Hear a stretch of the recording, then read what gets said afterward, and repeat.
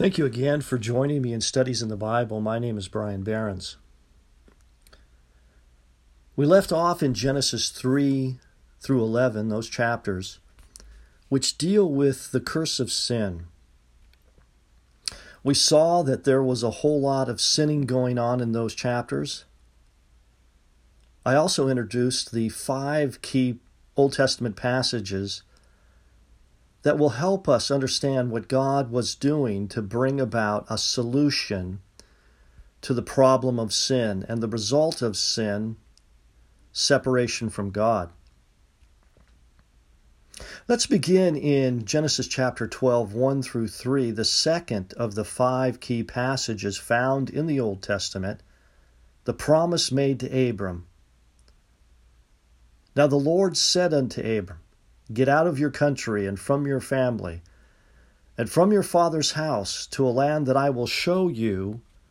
I will make you a great nation. I will bless you and make your name great, and you shall be a blessing. I will bless those who bless you, and I will curse him who curses you. And in you all the families of the earth shall be blessed. During this time period, God communicated directly to man. It is often referred to as the patriarchal period, lasting down to Moses and the giving of the law at Mount Sinai. Who were the patriarchs? The patriarchs being Abraham, his son Isaac, and his son Jacob, whose 12 sons would become the 12 tribes and would comprise the nation of Israel. Some observations about Abraham. We might ask the question, why Abraham? Abraham showed a childlike faith and trust in obeying what God communicated to him. When you think about it, it was quite stupendous. This mountain of the unknown that Abraham was about to climb. Get out of your country and from your family and your father's house to a land that I will show you. Our Lord says much the same thing in Matthew 10, 37 through 39. He who loves father or mother more than me is not worthy of me. And he who loves son or daughter more than me is not worthy of me. And he who does not take up his cross and follow after me is not worthy of me. He who finds his life will lose it, and he who loses his life for my sake will find it. This paradox of finding life by losing it, that is exactly what Abraham did. Let's notice the conclusion of verse 3 in Genesis 12. And in you all the families of the earth shall be blessed.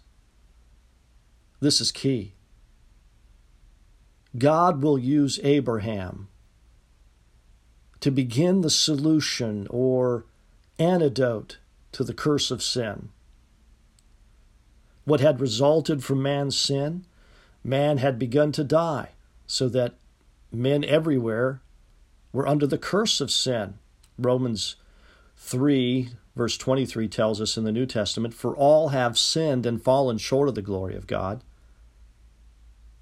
No matter your station in life, no matter who you are, all are guilty of sin and under the penalty of death. This promise to Abraham is going to provide a means for blessing all men, all families of the earth. In fact, all of the remainder of the Bible, from Genesis 12 forward, is the working out of man's redemption, beginning here with the promise to Abraham. The rest of the Bible deals with the descendants of Abraham, the Hebrews, who became the nation of Israel, and when the New Testament opens, they were called Jews. To look ahead 2,000 years, let's make some connections.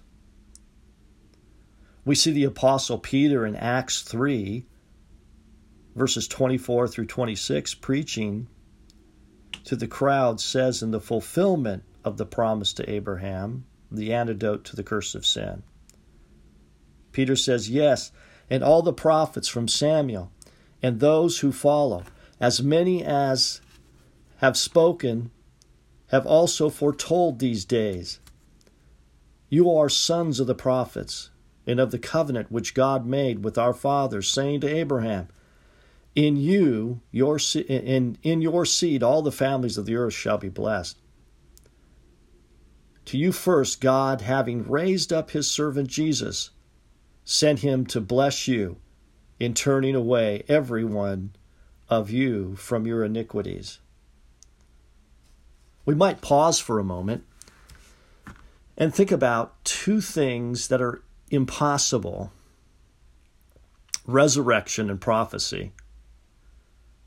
Coming back to an earlier podcast in which I talked about the unity of the Bible and highlighted prophecy as one of the proofs showing the Bible was the product of one mind. In relationship to this, look at Romans chapter 4, verse 13. For the promise that he would be the heir of the world was not to Abraham or to his seed through the law, but through the righteousness of faith. Now drop down to verse 17. As it is written, I have made you a father of many nations, in the presence of him whom he believed, God, who gives life to the dead and calls those things which do not exist as though they did. What we have here is some important details about God. What credentials only belong to God, to deity? Verse 17 tells us, who gives life to the dead, that's resurrection, and calls those things which do not exist as though they did. That's prophecy. Resurrection and prophecy are the credentials of God. Without a doubt, resurrection and prophecy are the signature of deity. Okay, getting back to what Peter said in Acts 3 about the promise, the Apostle Paul adds to this in Galatians 3:18. And the scripture foreseeing that God would justify the Gentiles by faith, preached the gospel to Abraham beforehand, saying, in you all the nations shall be blessed. Paul further adds in that chapter in verse 29, and if you are Christ's, then you are Abraham's seed, heirs according to the promise. Again, I want to thank you for your kind attention as we look at the providence of God in working out his marvelous redemptive plan to reunite man in fellowship with him.